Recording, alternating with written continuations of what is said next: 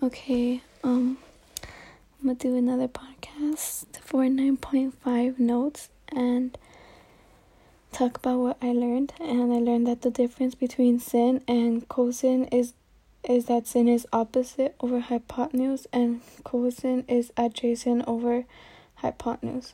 The sine, I don't know if I'm saying it right, and cosine of complementary angles, the sine of an acute angle is equal to the cosine of its complement.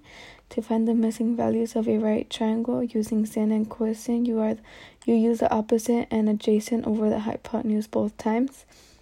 And also you have to know what the whole triangle adds up to, 90 or 180 degrees.